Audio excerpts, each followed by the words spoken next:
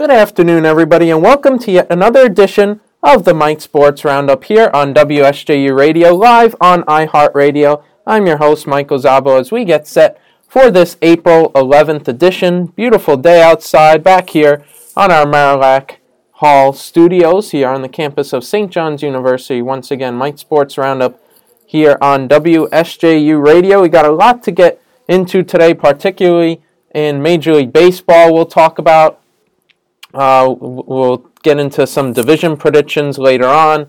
A little bit of St. John's basketball. The season ended a couple of weeks ago, but we'll get a little bit back into that as we've had some announcements. Julian Champagnie going professional. We'll talk a little bit about the Red Storm as the transfer season is starting to get a little bit underway around the world of college basketball. So we'll talk a little bit more about that later on.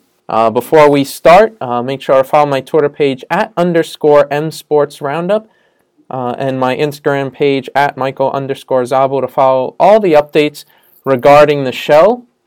As always, we are live here on WSJU Radio on iHeartRadio every Monday from 1 to 2 p.m. this semester. And you can also find us on Spotify and Apple Podcasts. Check out the show there as well each and every week.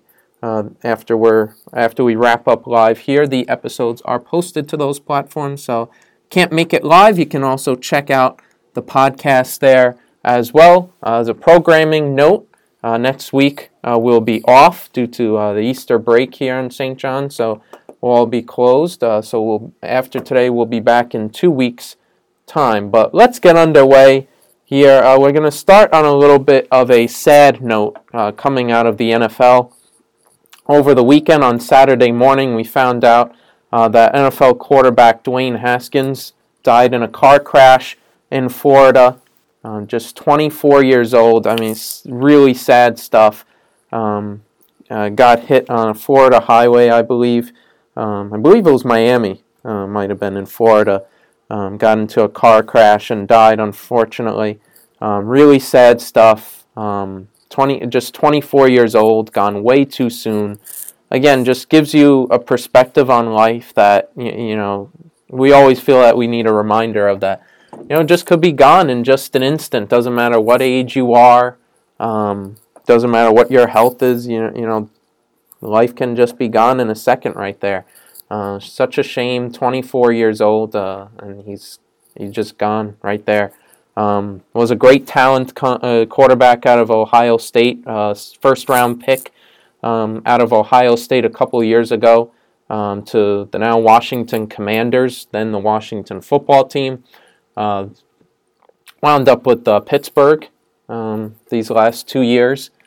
Quarterback for the Pittsburgh Steelers.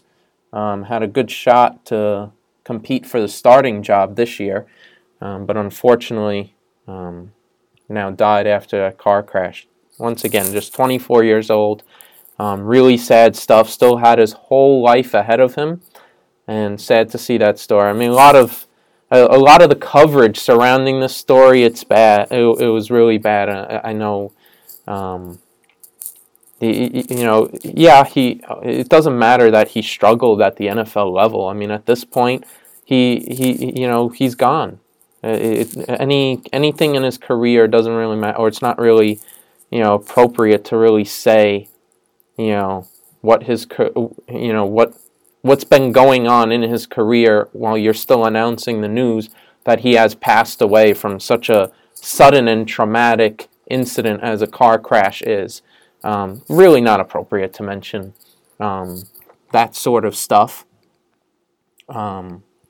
Anywhere, whether it was tweeting it out, whether some of the coverage was really strange, talking about, he's gone, but he struggled, just to give context on who he was, that, he struggled at the NFL level.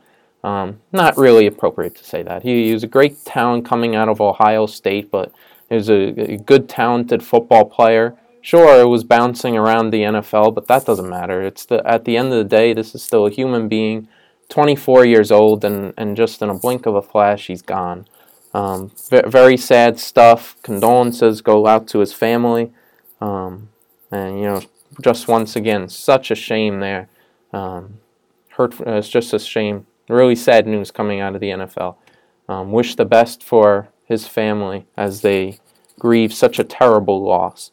So I want to just make that note there and just acknowledge that horrible story that we heard over the weekend on Saturday. Dwayne Haskins gone once again in that car crash in Florida. But moving on now a little bit over to Major League Baseball. Opening weekend. Go on a little bit more of a positive note. Opening weekend, the MLB season is here now. Officially wrapped up with spring training last week. Got kicked off. Opening day kicked off on Thursday. Yankees, due to a rain delay, got kicked off their season on Friday. Mets started on Thursday night. We'll talk about the Yankees and Mets in terms of the play on the field a little bit more. Yankees took 2 out of 3 against Boston this weekend at home. Mets took 3 out of 4 against the Nationals on the road. The Mets will continue to be on the road this week, have 3 games against the Phillies. Yankees continue to stay at home. We'll have a 4 game set against the Blue Jays this week. So we'll talk a little bit more about that, more of the on-the-field stuff a little bit later. But, I mean, it's just, if you're a baseball fan, it's just great to have it back. They're going to complete all 162 games despite the lockout. And I think for as ugly that the lockout was, for as long as it dragged out, the animosity amongst both sides, and then that eventually led to such animosity from the fans and just the simple desire to want to get baseball back, get out of the lockout, have a season. I mean, for times, there were reporters saying we weren't going to have a season until at least June. It was early on, it looked that bad. Both sides really dug in. You're glad that it got settled out. Many of the players made some small gains in terms of the CBA and what they're looking for. Certainly, I think long-term more gains need to be made on increasing the luxury tax and whatnot, because that's just how the game is moving. Revenue is moving higher, player wages, salaries is moving higher. Whether you agree with it or not, that's just how the market's moving. The luxury tax has to respond and go to 230, 240. But the players did gain some marginal success in other areas as well. Maybe they were trying to get it all back. That's what held up the delay. They've gotten marginal success.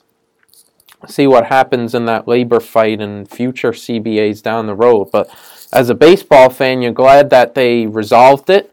And I think you'll not forget about the lockout, but it really, I don't know, you start to forget. You'll never truly forget about it, but it won't be as present in your mind because this won't be a shortened season. It won't be like a 140, 145 game season that was shortened due to this lockout. They're still going to play 162 games. So while baseball really lost a lot of notoriety around the sports headlines and moves that could have been made, during a normally active winter, did not happen because of the lockout. Sure, they lost that sort of coverage in the news. I don't think long-term this season, I don't think you're facing a situation where, oh my God, they're losing fans. The popularity is starting to trend downward more and more, and this isn't helping it. I think those sort of issues are sort of put off for now because they're still going to get all those 162 games off. So I don't think that sort of stuff is as much of a worry anymore. So just had to note that there. But before I go into the Yankees and Mets, we'll start with the Yankees first and the off-the-field stuff that really put a damper on opening day, and that was the news that Aaron Judge and the Yankees did not come to a long-term contract extension, an agreement on a long-term contract extension for Judge by the opening day deadline. So Judge will enter this final year of his arbitration. Without a long-term contract, will go through. They already said, both sides already said that they will not negotiate through the season. So the next time this could potentially get sorted out or not will be the winter, next fall at the end of the season. So this could potentially be Judge's final year in pinstripes, which if somebody told you that a couple of years ago would kind of feel hard to imagine. But it is a pretty real possibility. So let's get into that. So Judge is not going to be having he currently does not have a long-term contract past this year. Right now playing out his final year of arbitration, which, by the way, the Yankees and Judge have not even settled on arbitration yet for this year. You'd hope that would get wiped out, or that sort of negotiations would kind of be contained within the long-term contract negotiations. Obviously, that broke down, and still arbitration is up for discussion. They still will have to go to an in-season arbitration hearing, so the fight between the two sides in these monetary negotiations could get even worse. So that's not really good news there at all. But in terms of the contract negotiations themselves, Brian Cashman said in a press conference right before the opening day first pitch at 11:15 on Friday, started the press conference, talking about how the final contract offer to Judge really was 7 years at $30.7 million a year, which, the more I've thought about it this weekend, I think the Yankees could have gone just a bit more, but I don't think that the offer was extremely light or unfair at all. I think it was a fair offer by the front office. People can say whether the Yankees they're playing it cheap lately and all that sort of stuff. They still spend, but maybe not on the biggest or best options. We could go on that sort of conversation all day. They're cheap, but they're not at the same time in recent years. They weren't cheap in terms of this context of the situation. They were willing to make Judge the highest paid position player in Yankee franchise history, which is all relative, depending on, based on how they've paid guys historically. But, it's not that it was an unfair offer to Judge. That was a very fair offer, 7 years, at $30 million a year. Very fair offer, but I think Judge feels like he's really betting on himself. Aaron Judge is really betting on himself in the 2022 season that he'll really have a monster year and that he'll also do it being very healthy, like he was last year. So I think the Yankees to sum it up, I think the Yankees really made a fair offer, but I think they could have gone a little smidge higher. I don't know how you would classify that in terms of, it was a light offer from the Yankees or it was an unfair offer. I think it's a little bit in between both. I think it was a fair offer. It's not like they were, undercutting him by an extreme amount. But I think they could have gone a little higher. I think somewhere like $8,250 will wind up could potentially get it done, depending on the kind of season that Aaron Judge has. $8,250 is about $31 million a year. Maybe it's going to be, $8,275, which is closer to $35 million a year. I think that could get the deal done. The news, I think there's been leaks over the weekend on Saturday that Aaron Judge was looking for 9 years, which I think is quite a stretch. I think when following Yankees Twitter this weekend, I think people really misunderstand that Aaron Judge is 31 years old.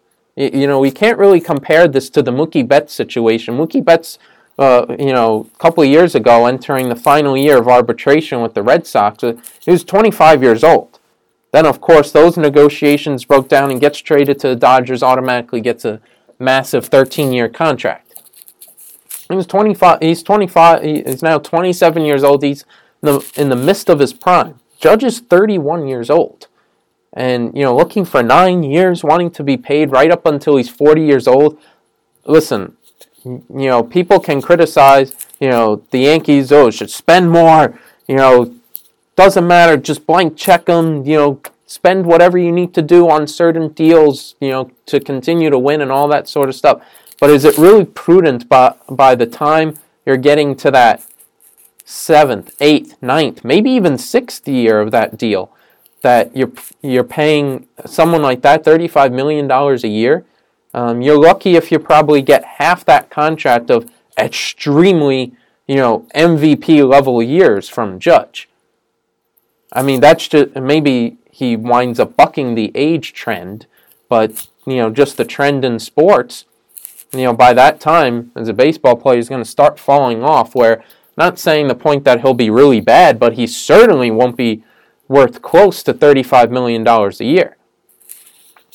So obviously there's, what will the Yankees squad look by then, and in terms of the payroll, would it be that bad or whatnot? But, just at that point in time, to pay him $35 million a year, probably, like I said, by the 7th, 8th, or 9th year of the deal, maybe even 6th, wouldn't be worth it. So I think the Yankees could have gone a little more, but I think it was not an egregious offer. For anybody saying that they were talking about a trade, the Yankees would, unless the Yankees are extremely bad, I'm talking like 10, 15 games under 500 as you're approaching the trade deadline or whatnot, they're not trading Judge in the middle of the season. Either they take it to the fall and he re-signs, or he walks at the end of the year. That's the only two options of what's happening in this situation. Now, I think it's a very, very real possibility. I think I may even put it over 50% that Judge may potentially walk. Which is strange, because he had, whether it's a negotiation tactic or not, he went on this whole mantra that, I want to be a Yankee for life, I want to be here and whatnot.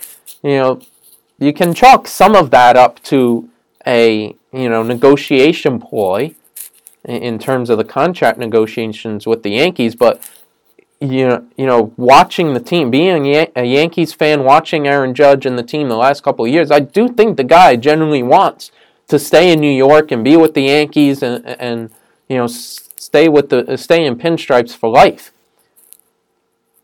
But of course, there's a little bit, Scott Boras being his agent, of course, there's a little bit in those comments of, a negotiation ploy. But, maybe there's also the other alternative that, he's from California, 31, 30. It's insane to say that he's just a year or so less than, younger than Freddie Freeman and whatnot, given the context of how many years those two guys have played in the league. I think Freeman just finished up his entering into his 12th year. Judge is, into his 5th year, a major league season. So that just to put it in that context, it's kind of crazy. But at this point in time, maybe he just wants to go back to California. Maybe it's not even about the money with the Yankees. Maybe just want to go back to California. I predict if Judge would walk, my favorite my favorite in terms of a team that would sign him would be the San Francisco Giants. I think that's a very real possibility that he would wind up there. What I want to happen? No. I mean, I have Judge's jersey and everything. This is why when I buy any jerseys of my favorite sports teams, I don't typically always get numbers or names on the back, because I don't always want to get too attached, because you never know, they may leave soon enough. So I'd always get, just, nobody on the back, just the Yankees, a Rangers, a Giant, whatever jersey of my favorite team, and you wouldn't have to worry about players going back and forth. But yeah, I think it's a very real possibility that Aaron Judge leaves. This is going to be a constant conversation all year, especially whether Judge gets into a slump or he's absolutely on fire. It's going to be a conversation the entire year, and it's interesting how it's going to wind up in the fall. You would think, the way Aaron Judge talks, it's going to wind up settling itself out. The Yankees will increase their offer, or depending on the year Judge has, maybe it comes down a little bit. They'll meet in the middle. It'll all work. It has to, right? Many people will talk like that, but I think it's a real possibility that he winds up going. And it really feels strange, especially since the Yankees named a section of the stadium after him, the Judge's Chambers in right field. So the interesting aspect of it is, you would think if he's not on the team next year, do the Yankees remove the judge's chamber from and that section from Yankee Stadium? Do they take off that designated area, and it just becomes regular seating again? Which, again, a couple of years ago, if you would have told me that could potentially happen, I would have laughed. But that's a very real possibility at this point. But listen, as of right now, he's still here. And, really, you'd hope he really contributes to this Yankee season. And once again, has a season just like last year, where he was, batting 280-something, had 30-something home runs, almost 100 RBIs. Like, that's the kind of season that and did it completely healthy. If Aaron Judge has that kind of year, I think he absolutely can get $35 million a year, whether that is from the Yankees or from anybody else on the open market.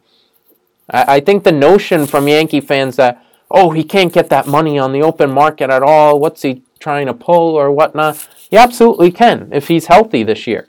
If Aaron Judge, when healthy, is a top 10, maybe in top 5, player in baseball, in all of baseball, any player, any position, it's not a stretch. It's just you look at the resume. The problem has been, whether he's been healthy or not.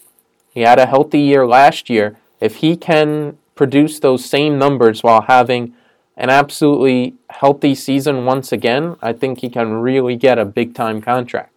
So like I said before, Judge is really betting on himself. Really betting on himself here in that he has a healthy season once again and produces, the same level of production. If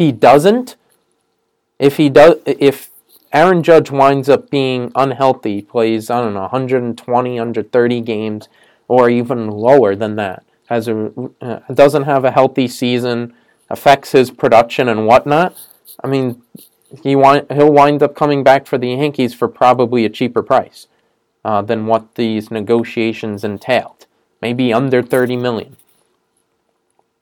I would say most likely under $30 million. So it's a real bet that he's taking on himself. We'll see if it pays off. For the Yankees, in terms of your play on the field, he's here this year, one way or another. He's here this year. He really contributes. And once again reproduces that 1-2 punch that him and Giancarlo Stanton had last year. But going more toward the Yankees' play this weekend, like I said at the open of the show, they took 2 out of 3 on the Boston Red Sox this weekend to open up the season. Had 2 comeback wins on opening day, won 5-4.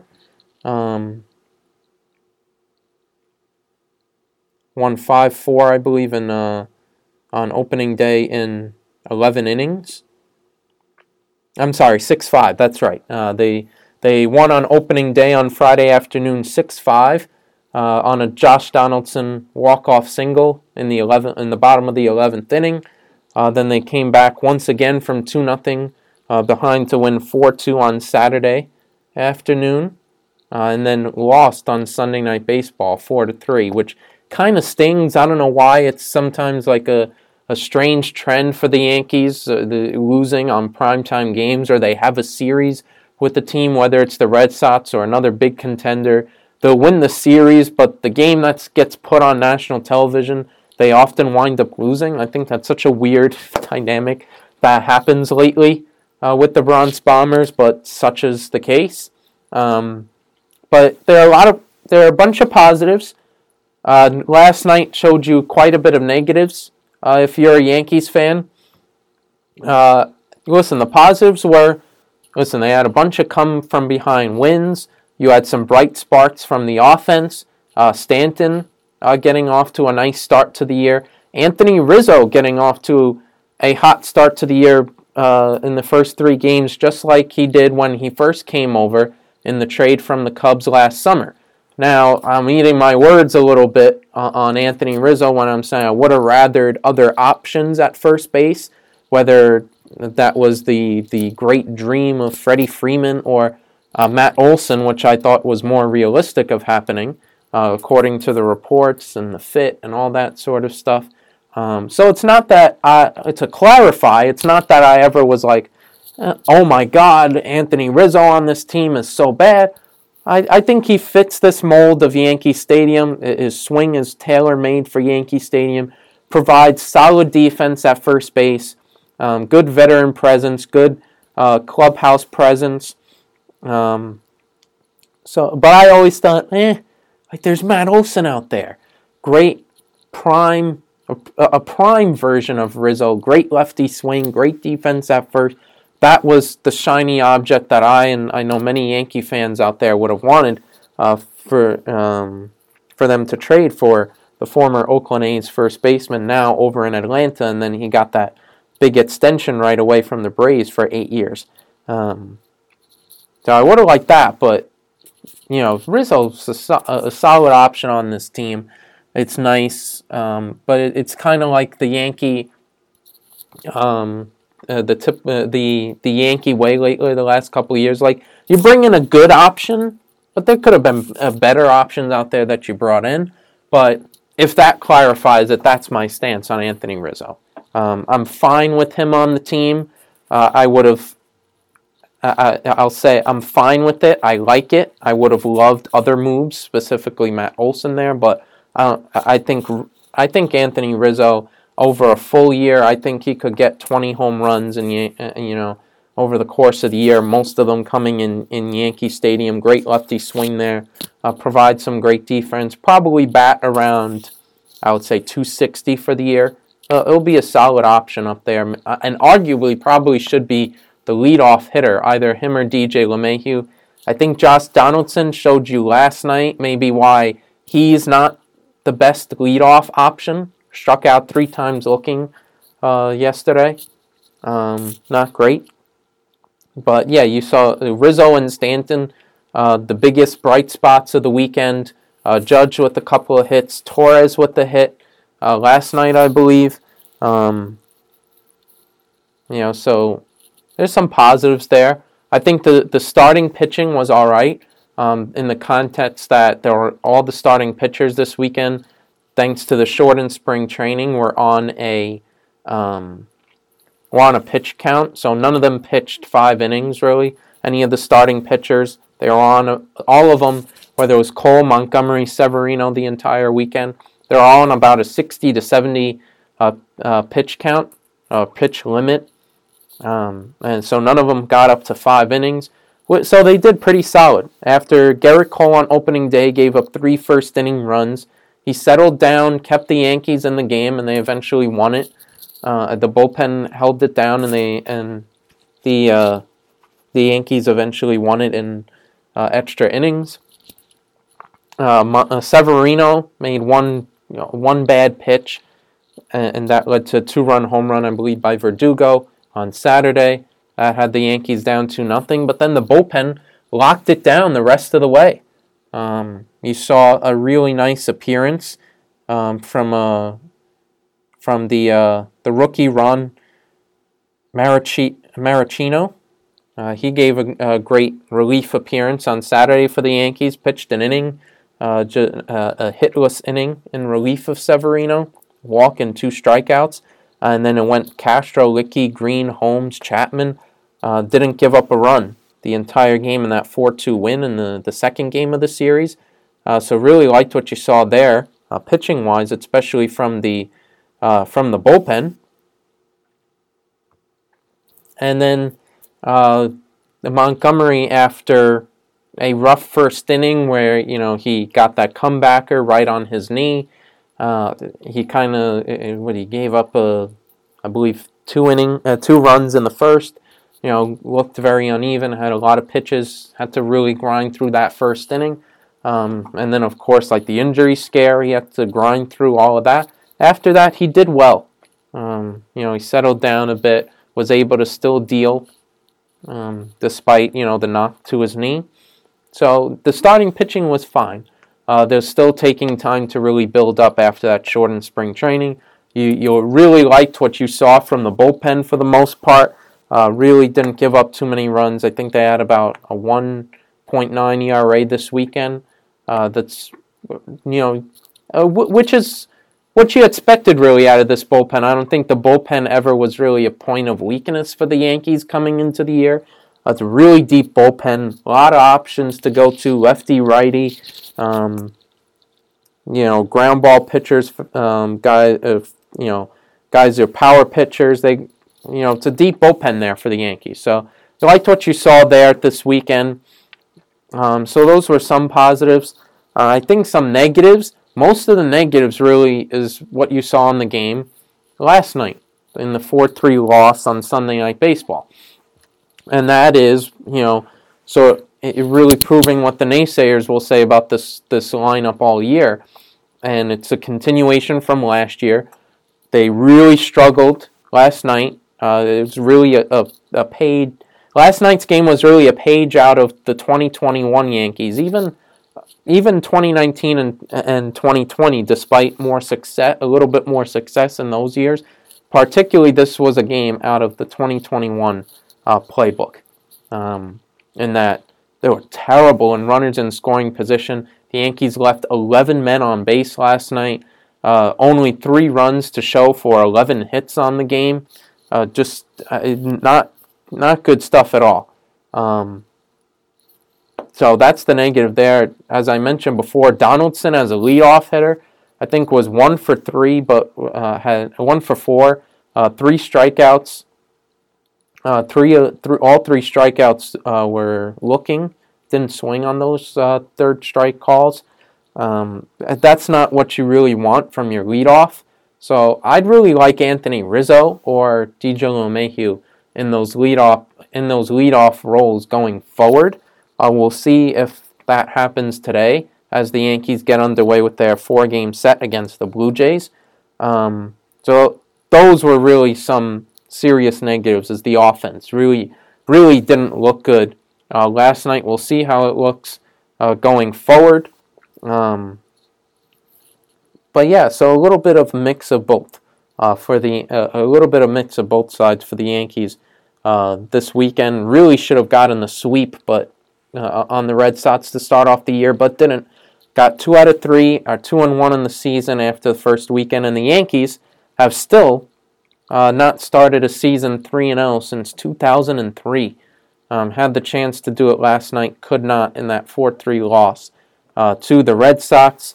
We'll see what happens in that 4-game set against the Blue Jays coming up today. The pitching matchup will be Jameson Taillon against Alex Manoah. Interesting to see. First start of the year for Jameson Taillon.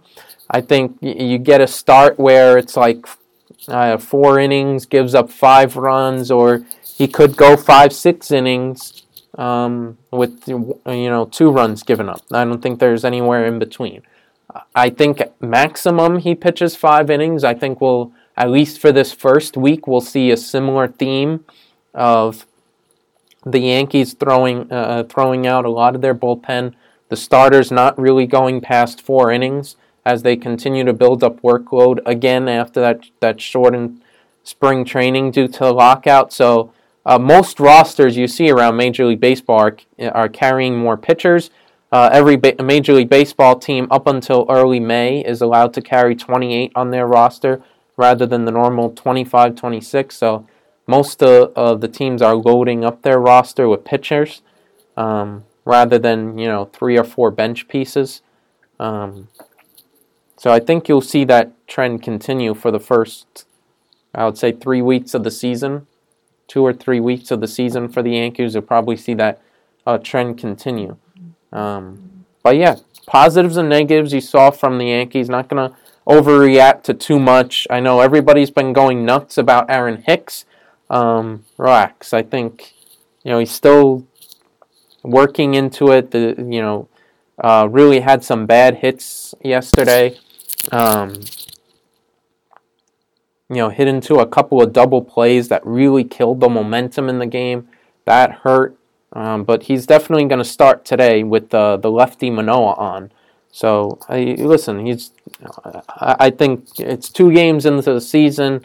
I know the outrage is going after every game, but this is the game that the Yankees are going to play. It's Aaron Hicks won't just be sat or whatever for grounding into a couple of double plays last night in the third game of the season.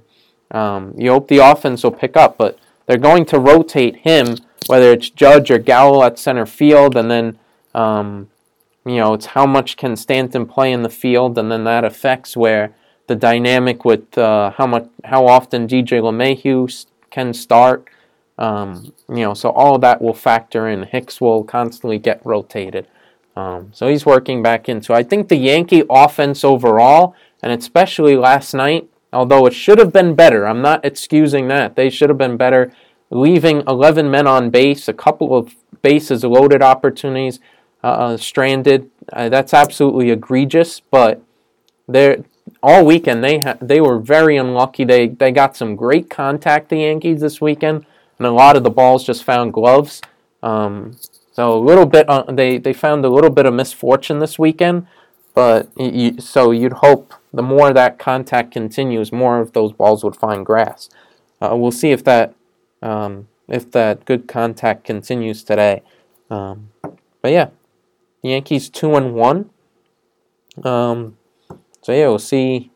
How that Judge story develops throughout the year, and that specter of no long-term contract, and of course in the winter how that gets settled. Like I said, positives and negatives in the first weekend for the Yankees, off to a 2-1 start, and off to a 4-game set against the Blue Jays today.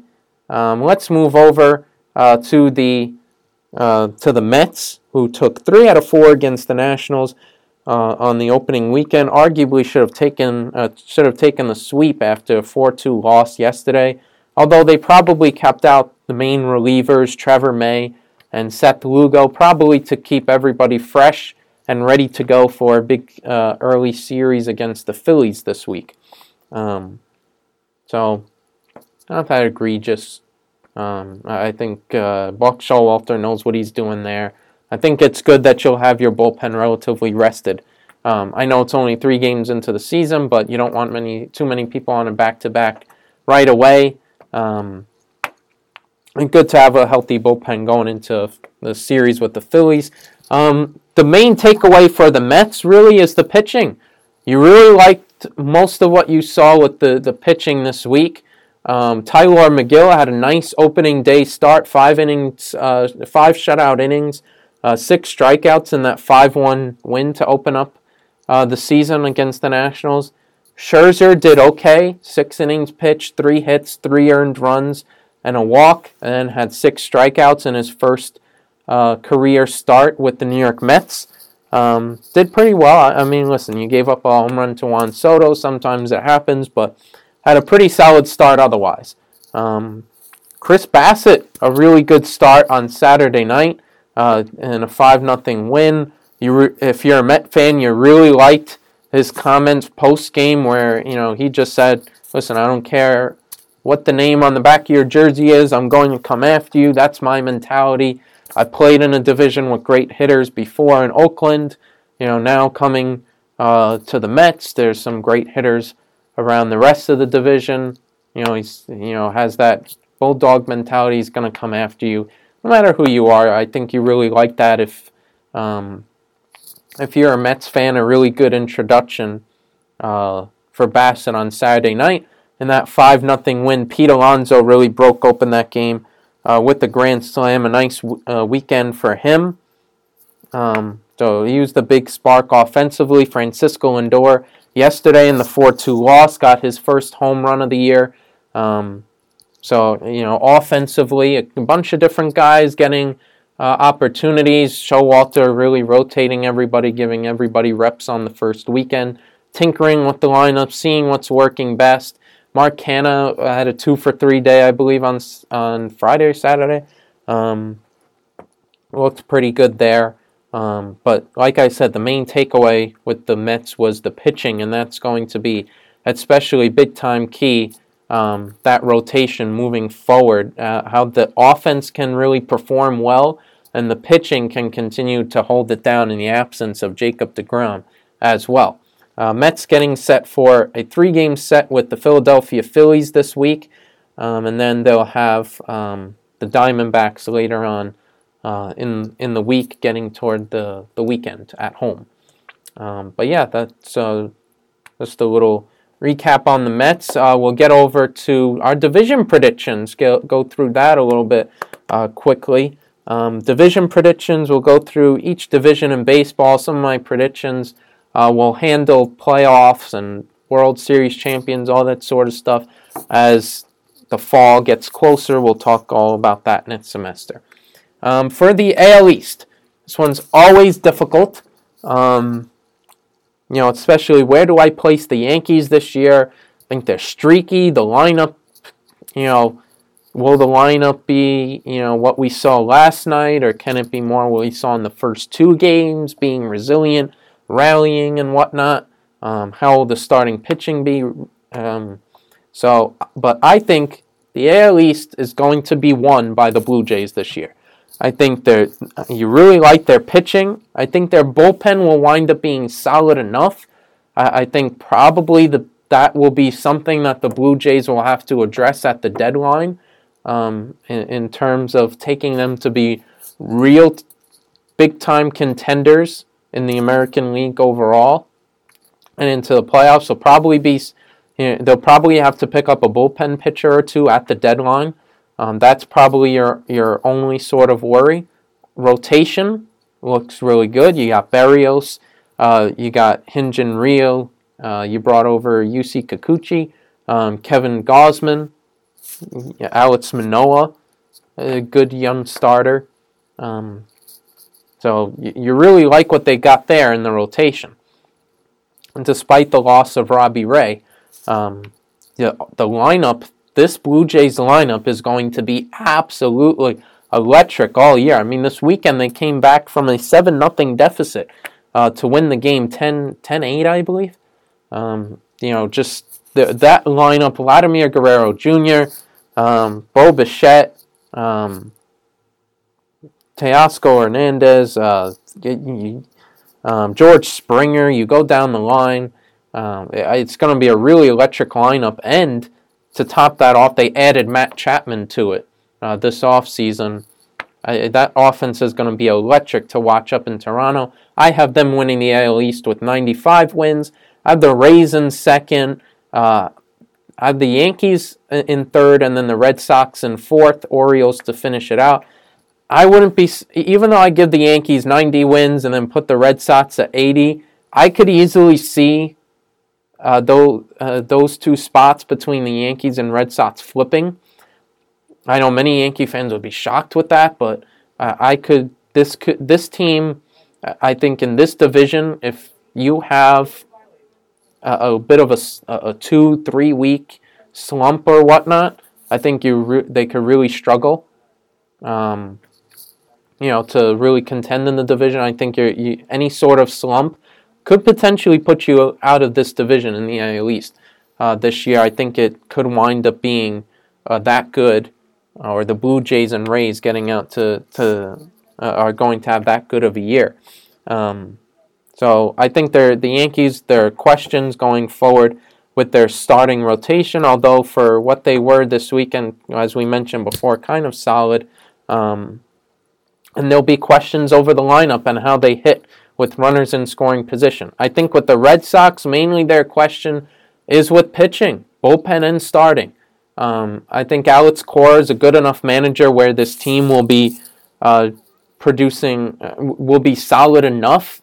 And if you're the Red Sox, your formula is Alex Cora, really good manager. He really sit around 500, just above 500 around the trade deadline, and then you'll probably start getting some help from the start, some help on the starting pitching front. Chris Sale will probably be back in July, and like I said, if you're in that position, 500 or just a little bit better, this front office can go for it, and the biggest name on the market will be Frankie Montas from the A's, and you'll get Sale back from injury, Montas, and then Eovaldi. That's a good three to really roll with down the stretch. You never know. Maybe the Red Sox can go on a little bit of a run toward the end of the year. Because you really like their lineup. Their lineup is the Red Sox lineup, really good. JD Martinez, Xander Bogaerts, Rafael Devers, Alex Verdugo, Kike Hernandez, a solid hitter as well. You really like their lineup from top to bottom, but it's the pitching that really concerns you. Their bullpen as well. How is it going to hold up throughout the year? So I got questions there. I can see them being fourth, but I can also make the case, like I just said there, that the Red Sox could be third or maybe even push the Rays for second in this division. But that's what I'm going with for now. Blue Jays, Rays, Yankees, Red Sox, Orioles in the AL East. The White Sox, let's move over to the AL Central. As I just alluded to there, I have the White Sox winning the AL Central. They're in a division where, the White Sox are just going to beat up on this division. They arguably have one of the best rotations, especially when Lance Lynn comes back from injury. They have probably the best, maybe one of, if not the best bullpen in baseball. They have a good lineup as well. Questions with infield defense, certainly, but the White Sox have plenty to win this division pretty handily. I have the White Sox being the number one seed in the American League with 98 wins, given the context of the division that they'll play in, especially. Then I'll have in second place, I got the Twins. I think the Twins could be sneaky. It depends what the results you'll get from their pitching. I think they got a lot of names with a lot of upside, but it could also go the other way as well. They made a trade with the Padres for Chris Paddack. You got Kenta Maeda, who's always pretty solid in there.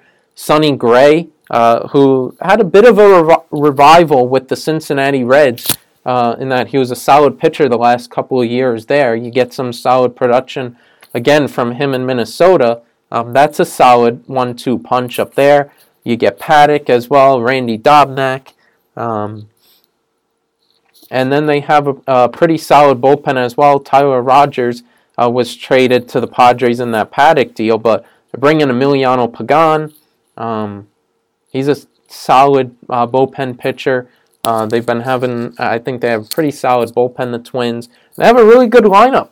You added Carlos Correa to that. You have him on a big, mega 3-year deal, but opt-outs in each of the 3 years, so you have him at least for 1 year. You got Correa, you got Sano, you got Kepler, Gary Sanchez now over there can provide some home run power.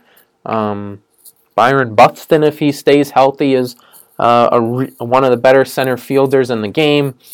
They have a good lineup there for the Twins, so I think they'll be second. The Tigers could be sneaky. They got some good young pieces. Really depends on how their starting rotation performs. They got potential there, but interesting to see how they perform. A rotation surrounded by veteran Eduardo Rodriguez. And you got the Guardians who, they'll have a turnaround, a relatively quick turnaround, but they won't contend this year in Cleveland. Got the Guardians there, and then got the Royals to round out the AL Central. Go over to the AL West. I think this will be an interesting competition between the Astros and the Mariners. I have the Astros winning the division, 93 wins. I think the Mariners will have 90 wins this year, right on par with the Yankees. So interesting AL playoff discussion there. So I think it's going to be a really interesting battle. The Mariners came within 1 game of the wild card last year, made some good offensive additions. You got Jesse Winker. You brought in Robbie Ray as well with the pitching. So now you have Robbie Ray, Marco Gonzalez, solid pitchers at the top of the rotation. So I think they could give and you really like the rest of the lineup. Mitch Haniger, you could talk to my fellow WSJU sports director, Chris Bello, big Mitch Haniger stan. You could talk to him about it. He thinks Mitch Haniger is going to have a 40 home run season. I think he's a pretty good player there. I don't know about 40 home runs, but I think he'll have a pretty good season up in Seattle. But I think they could give the Astros a real run for their money. The Astros, their pitching staff, you got Framber Valdez and Justin Verlander, but a lot of question marks behind those two in the starting rotation. What kind of production you're going to get from Lance McCullers, maybe some other pitchers who come up, from the farm and whatnot. The lineup, Alex Bregman was not great last year. You'd hope he improve. Of course, you have Jose Altuve there. It'll still be a dangerous lineup. Yordan Alvarez and Kyle Tucker are studs in the outfield. Yuri Gurriel will probably have a little bit of a downturn. I don't think he'll hit 330, but will still be a pretty good player over there at first. So I don't know. I think the Astros won't be as dominating in the AL West as they have been in the last couple of years, but I still think they'll win the division. So in the AL, the Blue Jays, White Sox, and Astros as the division winners. So you have three other playoff spots from there, and that comes from the Rays, the Yankees, and the Mariners. The Mariners breaking that playoff drought. So it should be an interesting race, especially there in the AL West. But moving over to the National League, we'll go through this quickly. In the NL East, I have the Braves, the Mets, the Phillies, the Marlins, and the Nationals. I think the Braves, although the pitching has kind of been shakier this weekend to open up the year, I think the Braves, you just really like their pitching. Their lineup is still really dangerous. They replaced Freddie Freeman with Matt Olson. Ronald Acuna is coming back from injury. Mike Soroka is coming back. I mean, just think about it. The Braves won the World Series last year without Ronald Acuna Jr., their superstar outfielder, and without their ace, Mike Soroka. You add those two guys back into the squad this year, Braves will be pretty dangerous. I have them winning the NL East with 95 wins. I think the Mets will be right there in second place with 93.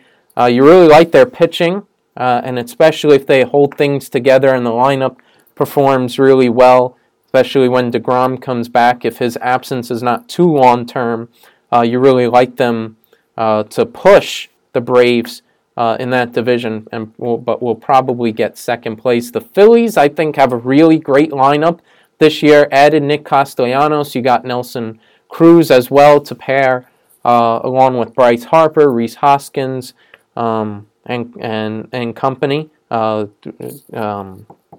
am I forgetting the catcher? JT Realmuto as well. I think they have a great lineup in Philly. I just don't like their pitching. Aaron Nola, people want to say the ace. I don't think he's that good. I think he's had bad seasons recently. Zach Wheeler, really like at the top of the rotation, but beyond that, I think you've seen some real inconsistency on the Phillies pitching, and then their bullpen, I think, is an issue as well. So that's why I have them third. Marlins, and then the Nationals. I think the Nationals are going to be really bad. Their pitching and their bullpen is really bad. I think this division will really beat up on them this year. I have the Nationals 62 and 100 record this year. In the NL Central, I think the Cardinals wind up winning this division, 85 wins. It's the same story with the Central in that, it's a really strange division. Nobody's really dominating good in that division, but you like the Cardinals and their pitching. They have the best lineup by far in that division. The rest of the teams in the NL Central just either in rebuild or retool mode or not too sure where they're going. I think the Brewers, just by the nature of how everybody else is, will wind up finishing second, but still under 500. You really don't like that lineup in the Brewers. Their offense is pretty bad. Complement that, they'll still wind up winning some games with the good pitching that they'll have. Have the Cubs, then the Reds, then the Pirates to round out the Central. Over to the NL West, I got the Dodgers winning 101 wins coming out of the NL West. You got the Giants with 90 wins in second place, then the Padres with 85, then the Rockies and the Diamondbacks.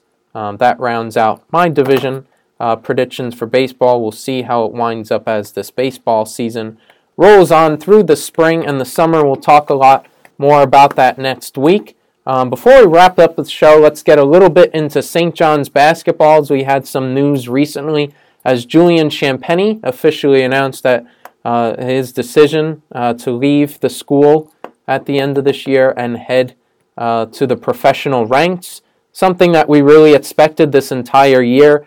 Wish him all the best. Has been fantastic as a student broadcaster to watch Champagnie grow ever since his freshman year.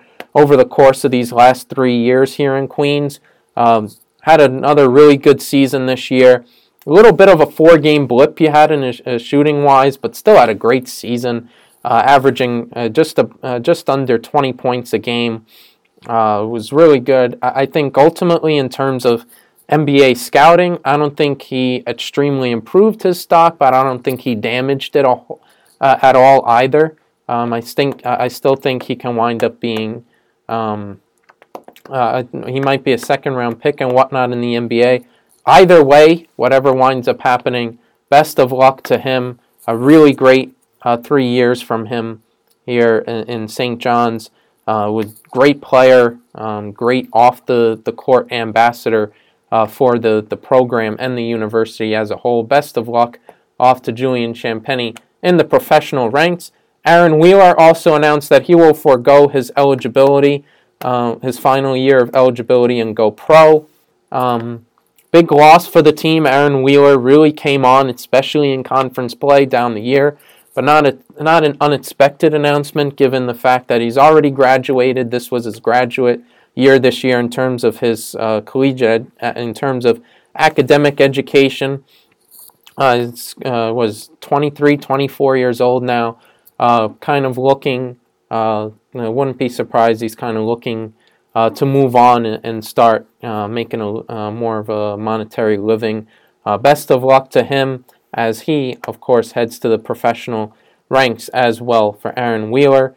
In transfer season, really in full swing and quiet on the St. John's front. There's a lot of talk about Andre Curbelo as he announced that he will be transferring from Illinois. I think the main need for St. John's really, I think they prioritize Curbelo because obviously his teammates at the high school level with Rafael Pinzon, obviously the local connection of it all, grew up in Long Island, went to Long Island Lutheran High School, had a great high school career there. So I think they're mostly set at their guard position, but you see Andre Curbelo hit the transfer portal.